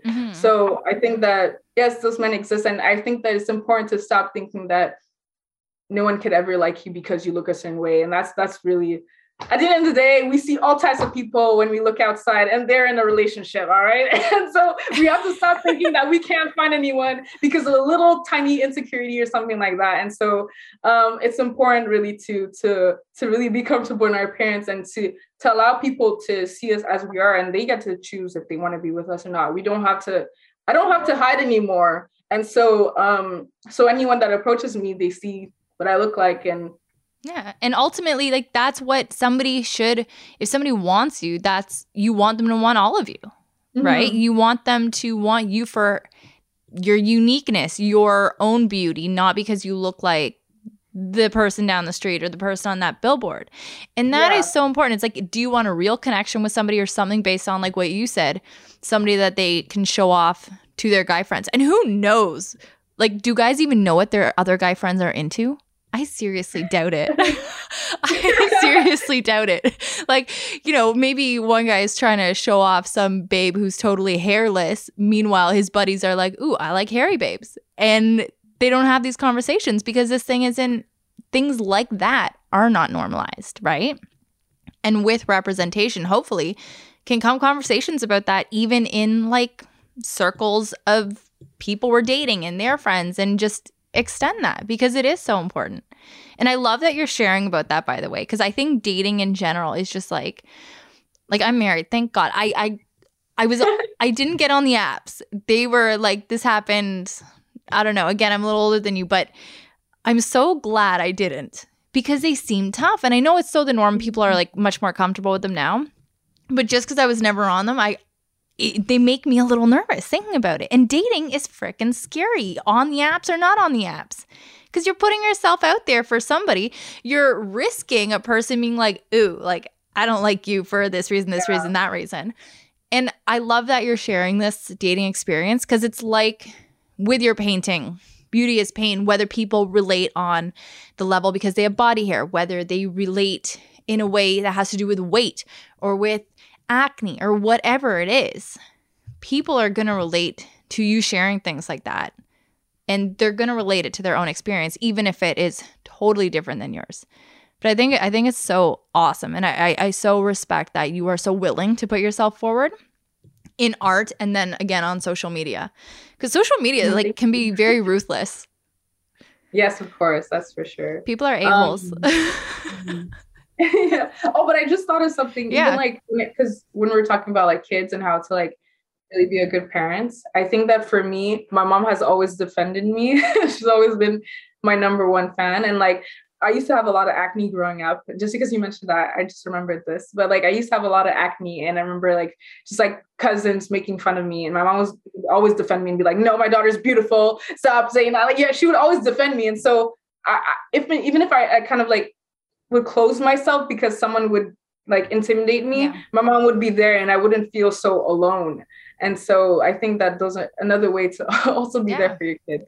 But speaking about that, thank you so much for what you're saying about me. But I think that at first I wasn't really trying to be that person. And because I was like so shy, introverted and all that, I didn't want to be that person ever. I never imagined to be this person ever in my entire life. I just wanted to be in my corner, right? And not have to speak. And so I guess God forced me, I just had to do this. And I think it's really about helping others, even though people, because when people write those mean comments, I don't even take it personally anymore. Like, I don't take it personally because I'm like, it's completely normal that they believe that. It's completely normal that they feel the need to put me down, because that's what we were all taught. We're taught that, body hair is gross on a woman. And I've even had a guy friend who was like, oh, but it's unhygienic on like a woman. And I was like, oh, so but it's not unhygienic on you, right? Like, interesting. You just stayed there silent. And I'm like, oh, okay. You know what? When we put that myth back on them, they're like, oh, that's true. That doesn't make sense. Yeah, it doesn't make sense. And so the thing about people wanting to insult you and things like that, or insult me, I mean, it's just people who don't question themselves about these ideas, or just people who enjoy being bullies. Okay, let's be honest. We were all in high school. There are people who love bullying and they love getting a reaction out of you. And I'd never give them an ounce of my energy. I just give my energy to people who need help. And so for me, the most important thing in what I do is really being able to help people, being able to allow people or give them the option to even feel comfortable in themselves. And so for me, sharing my story and all that, that's really been the most incredible feeling to see other women embracing themselves, because I chose to embrace myself. And so for me, that's the most incredible feeling, like I said. No, it is. And I think that's what we all strive for. And that's why people are willing to, put forth all this money and time into achieving a standard, because we all want to feel good about ourselves. We all want that, like, that feeling of liberation, but it can't come from adhering to things like that. It can't. It doesn't, because that's not confidence from within. It's different. It's manufactured. And you're talking about wanting to help people and give those people your energy. The last thing I want to ask you, Essie, is, if you had to give a piece of, which I'm sure you give advice to people all the time, but if you were to give one piece of advice to somebody who was struggling with not even self-love, just self-acceptance for something that is different about them or not the standard, what is it that you would tell them? I would say to choose yourself and to choose life. Because for me, because I was, because of my parents, I was very depressed and going down a really dark hole. And so choosing yourself is super important every day. And to choose yourself, it's also important to realize no matter how many people start liking you at one point, let's say 100 people told you were beautiful, you would not find yourself beautiful. There are women that we think are the most beautiful and they're still insecure about their appearance. And so you have to understand that this strength and this confidence comes from within, and you have to like really work on that. And it's a process. It doesn't come like in one day. Like for me, it took like almost a decade to get to where I am today. Right. Yeah. And so for me, it's really about choosing yourself and to work on yourself slowly. And the best thing you could do, like my mother taught me, is to compliment myself. Compliment yourself is the start to something. Really, to do it every single day, every time you see a reflection, to do it, because we all have that voice, that negative voice that was created by, these ideas that society fed us, that will tell, just by looking at yourself, you'll hear that voice saying, oh, I'm ugly. But it's not you. It's this voice that was programmed to say these things because that's what it was taught. And so you have to fight that voice within and tell it, no, I'm beautiful. And you have to contradict it. And that's how this voice starts to change, to the point that when I look at myself, even if I decide to say I'm ugly, that voice goes, no, I'm beautiful, because I trained it to say this now. I've deprogrammed it in a way that now if I insult myself or if someone insults me, it's like, no, that's not true.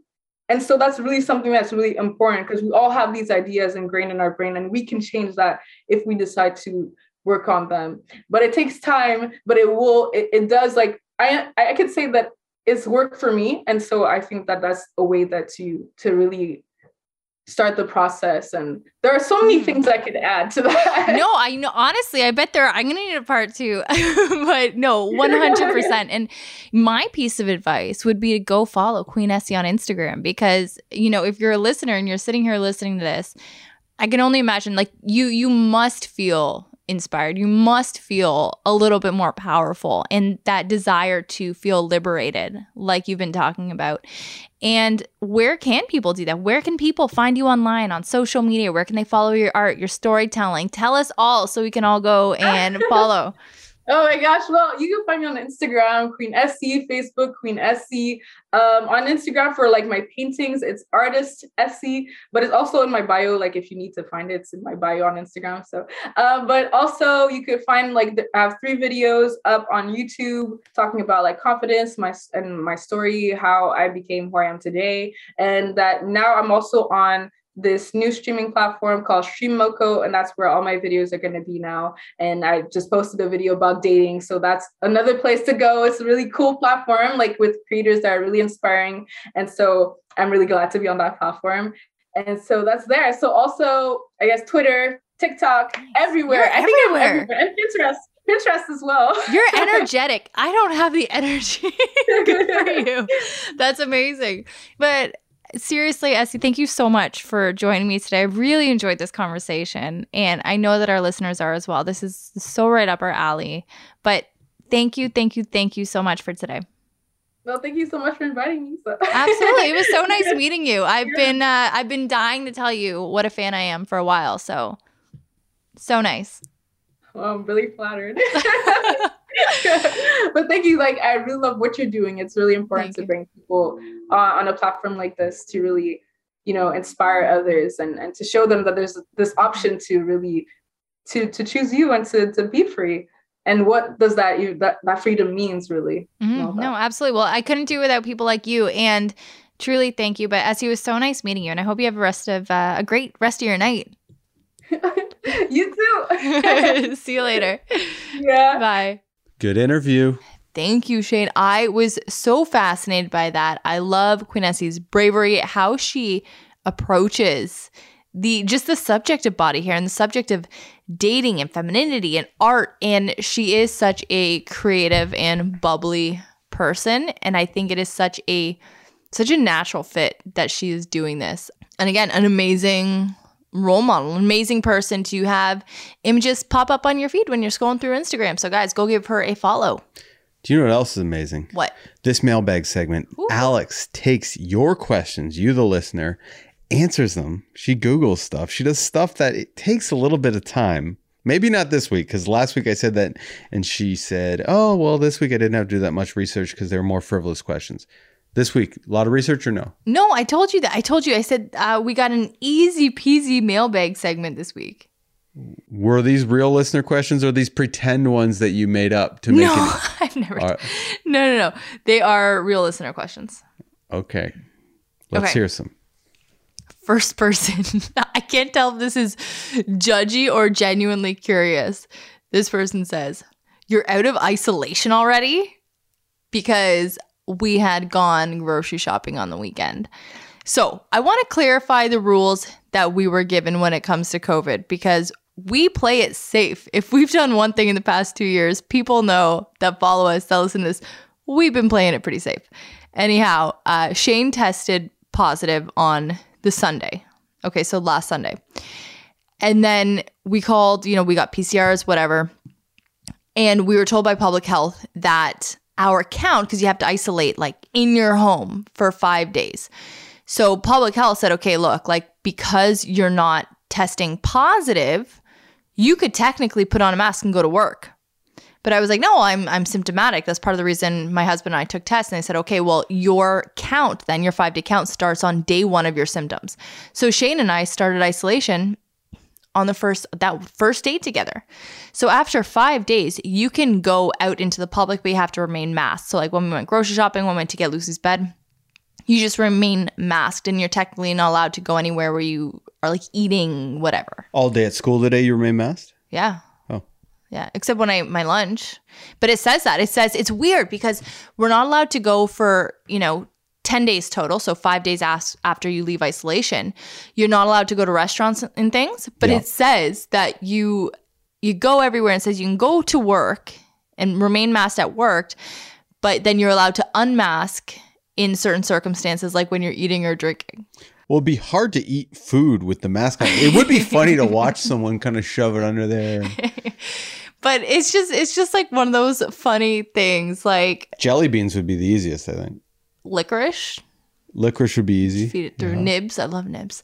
A taquito. Do you remember we went through a thing with nibs? No, but I wish I was going through a thing with nibs right now. Same, babe. Anyway, so I unmasked to eat and drink my coffee and whatnot, but that was it. So it's fine. So you're allowed to be out and about, but masked for 5 days following your isolation period. However, if you aren't symptomatic, just like Shane tested positive on the Sunday, and I was not symptomatic and not testing positive, then my count would start on the day that either my symptoms started or on the day that I tested positive. So when you see people isolating longer because their family members had it first, that's why.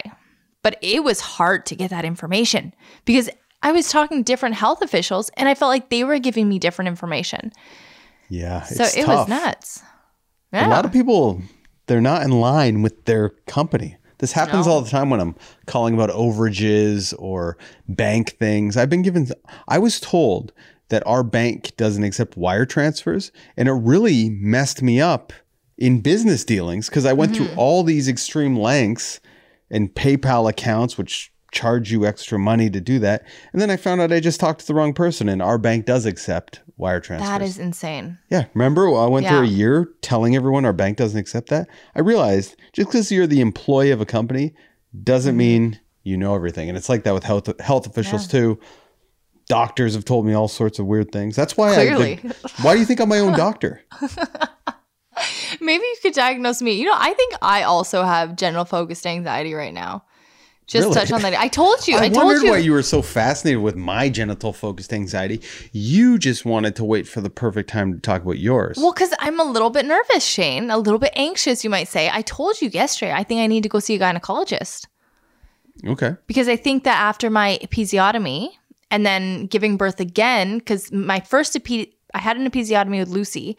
When they sewed me back up, there was like an issue with scar tissue, an issue with the tissue.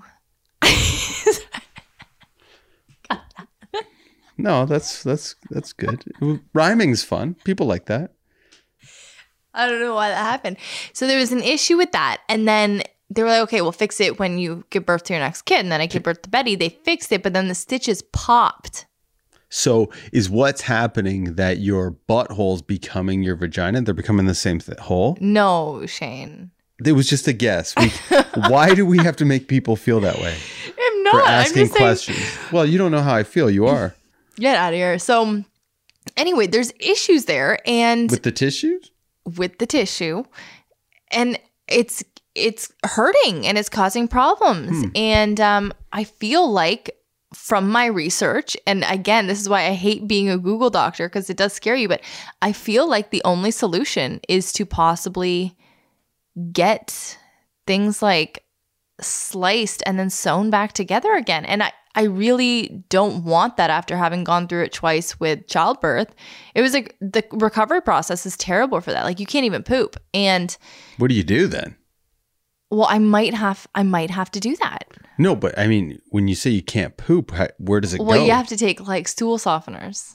Oh. Like, do you remember when I gave birth to the kids? I was taking stool softeners the second I like had the kids. There was so much going on. I wasn't even keeping track of the stool softeners.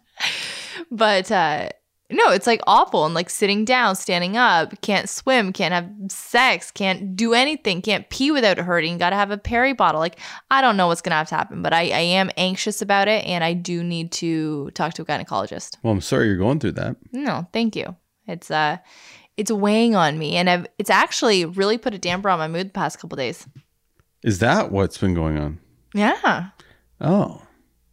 Genital So it focused wasn't me. anxiety. Yet again, not me. No, it's always Yes. you a little bit. Oh, okay. But next question. What do you think genuinely came first? The chicken or the egg? We're reaching here with the questions, but I like it. No, I don't think I that's like a reach. it. That this must come from something.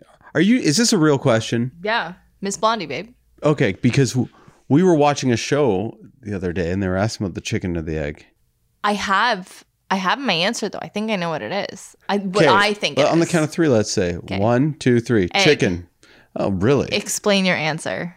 Well, Adam and Eve, they didn't show up as eggs. No. They're people, right? Okay, well, let's hear yours.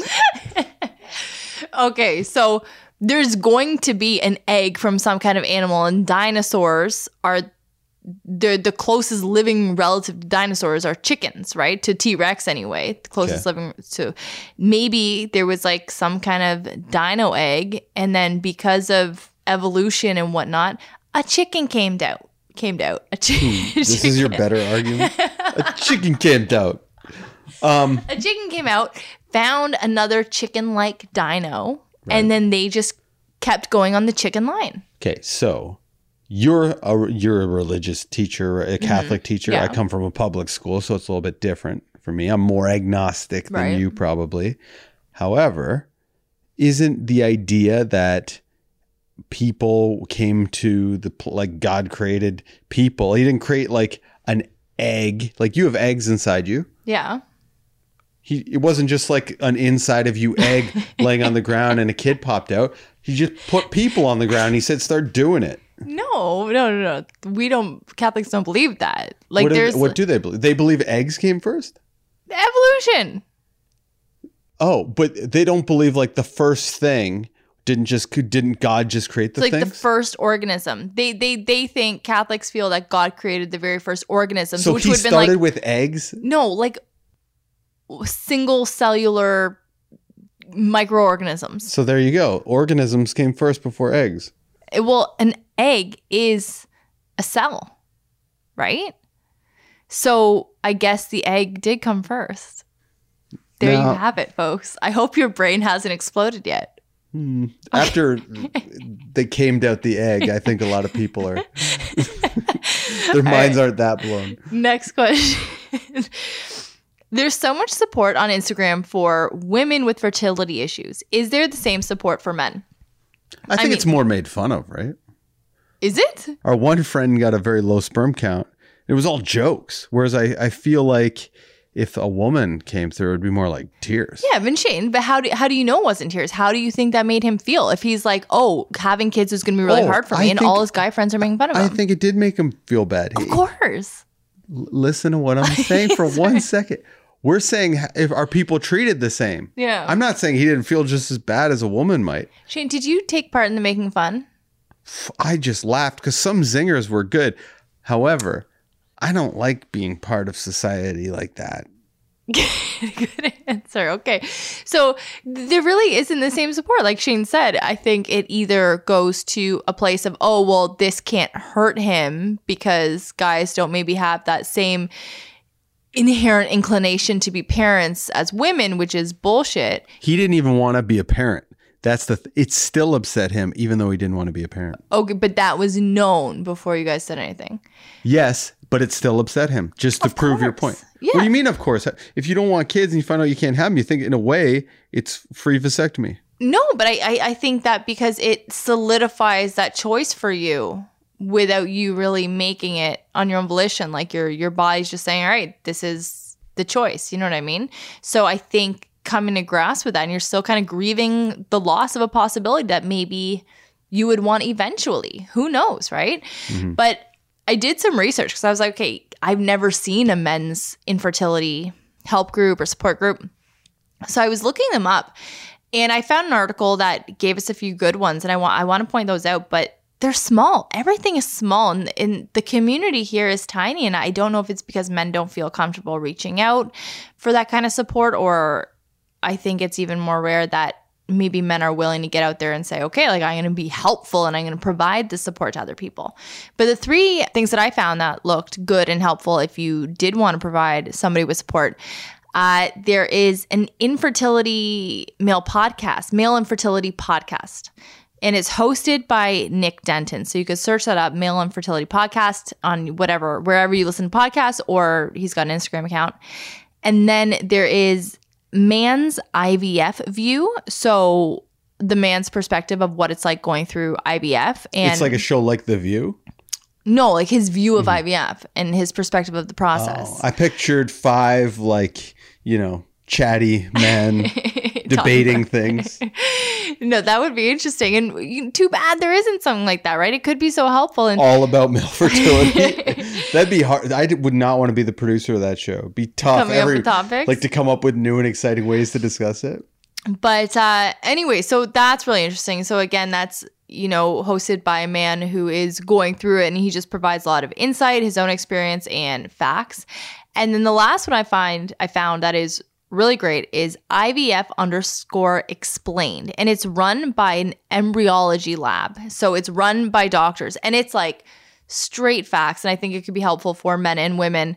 And I liked it, if you're going to give it to a man to check out, it's great because it doesn't go like, oh, this is the mom's perspective. This is what women are going through. It's really neutral and just science. They start really off talking about football, and then they gradually ease their way in.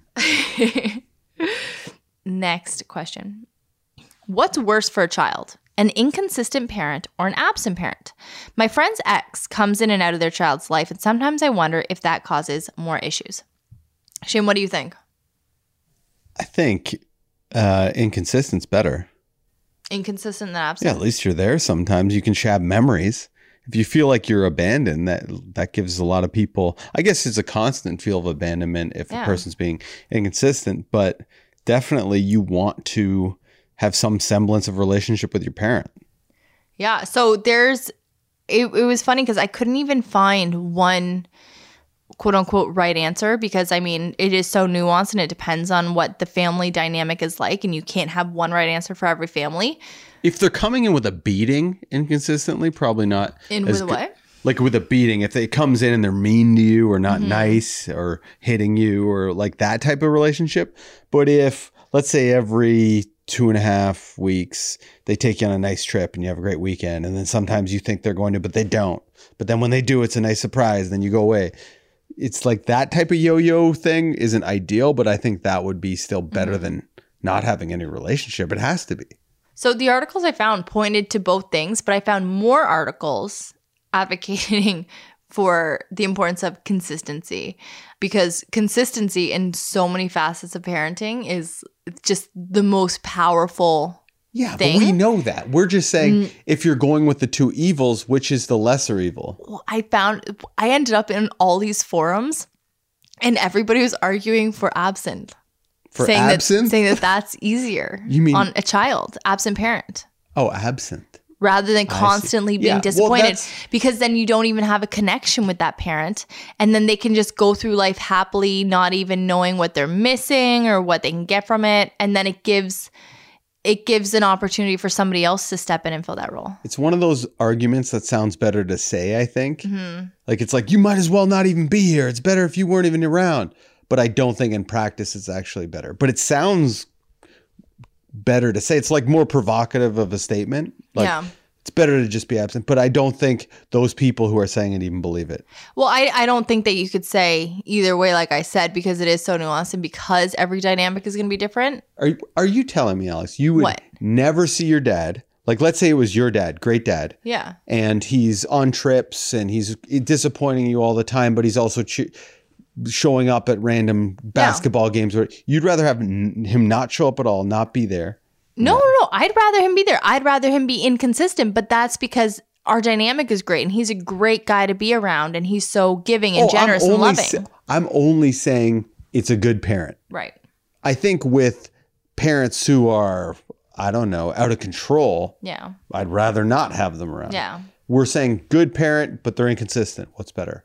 Well, for me, it would be inconsistent. Like if it was me growing up, I'd say inconsistent, but it would still be tough. And you know, every article that I kind of find that wasn't a forum and was more scholarly, it would always be accompanied by numbers to call and therapists to see and talk to if your child is going through either, if there is an inconsistent parent in their life or an absent parent, because they may need help coping and you as a parent are going to have to learn how to possibly support them through that. And I guess it depends how inconsistent. Are they showing up once every 3 years? If so, it better be one hell of a vacation they're taking you on. One trip to the Maldives every 3 years, just like on one of those ocean. Yeah, it's like where you go and you stay on right in the ocean. You know what I'm talking about? Do you care about the Maldives though? I don't know. You're thinking of like if they whisked you away at age 33. Next question. What is your most and least favorite thing about living in Hamilton? My most favorite thing about living in Hamilton, I love the community. I love everything. It's like there's always something cropping up and it's always so exciting. And everybody in the city, I feel like, rallies around it, whether it's like a new restaurant, new club, a bar, a music place, a band. And there's really just an amazing sense of community in Hamilton and so many green spaces. Hamilton is so green. Yeah, if it got any bigger, the community would be so much. I feel like it's the perfect size city, and we talk about this often, where it's almost like a really big high school. Yeah. I feel like I know almost every Hamiltonian. I walk around. I feel like we got each other's backs. And then when I go to Toronto, it's a little bit everyone's all for like everyone's nobody. On their own. You know what I mean? And not pretentious. Sometimes a store will open up and it will try to be pretentious and it just won't work out. It won't fit. It'll feel odd. I love that. Things I don't like about the city. I don't like the idea of looking out into a steel mill with billowing black clouds. That feels like it's lowering my life expectancy. It probably is. I don't like the litter, but I mean, that could be said, I'm sure, of any big-ish city, but like, I feel like we have some of the worst litter bugs and we are on the Niagara Escarpment. So this is a UNESCO World Heritage Site, I think. It's an incredibly like well-known and well-preserved and renowned feature in the world, and people treat it like garbage, and I hate that, and I want them to stop. So they're treating the city like the thing that they're putting on the ground in the city. Which makes them the thing that they're putting on the ground. They become the trash. Wow. The litterers become the trash, Shane. That's cool. Yeah, blowing your mind. Wow, this episode is really expanding all of our consciousness. I feel like I just falled out of an egg, whatever that expression was. Would you ever consider having a third baby? Maybe a new listener. I address this poor. If we ever have a third baby, just know that it was an accident. I'm never going to say it because then I don't want the kid to know. But just know that it is an accident. It would definitely. I don't want to say it would ruin our life, but it would ruin our lifestyle. Shane, it wouldn't, because like everything, we just adjust. It would You're just not be pregnant right now. Well, you're pretty quick to hop on the like. It'll be fine. It would be fine. Like it wouldn't ruin our life, you doing that, but it would make things difficult. I would become a very inconsistent parent. Shane. I'd be a consistent regular at the local bar. All right. Final question. And it's okay. No question, but a confession. You with the hip hop tonight. Was that rhyming? It's not a question. It's a confession. Here's my tissue. I got an issue. All right. We're ending it on a sweet note. This person says, you both are my IG crushes. And I just want to know, we can't be the same. Who do you crush on more? Don't know that person. Neither do I. But Shane, who do you think she crushes on more, me or you? I don't know. Probably you. Well, your stash is hard to resist. Yeah, you're trying to like roast me in a weird way. No, I'm not. I love the stash. Everybody knows that. Okay, but you said that sarcastic. I don't know. Your stash is hard to resist. Well, I'm trying to make you feel good. It doesn't. It is one of the things that I find most attractive about you. Oh, thanks. You're welcome. The hair. Oh, I guess that's thematic here. But yeah, like the woman said, you don't want someone to fetishize. I feel like that's what you're doing to me. No, I don't do that. I just pretend that you're Burt Reynolds anytime we're kissing. Okay, get me out of here. Hit the new theme song. Oh, wait, we don't have one yet. Let's see in 2 weeks. Getting there. Okay, that's everything, everyone. Thank you so much for listening to This Family Tree Podcast. Episode 125.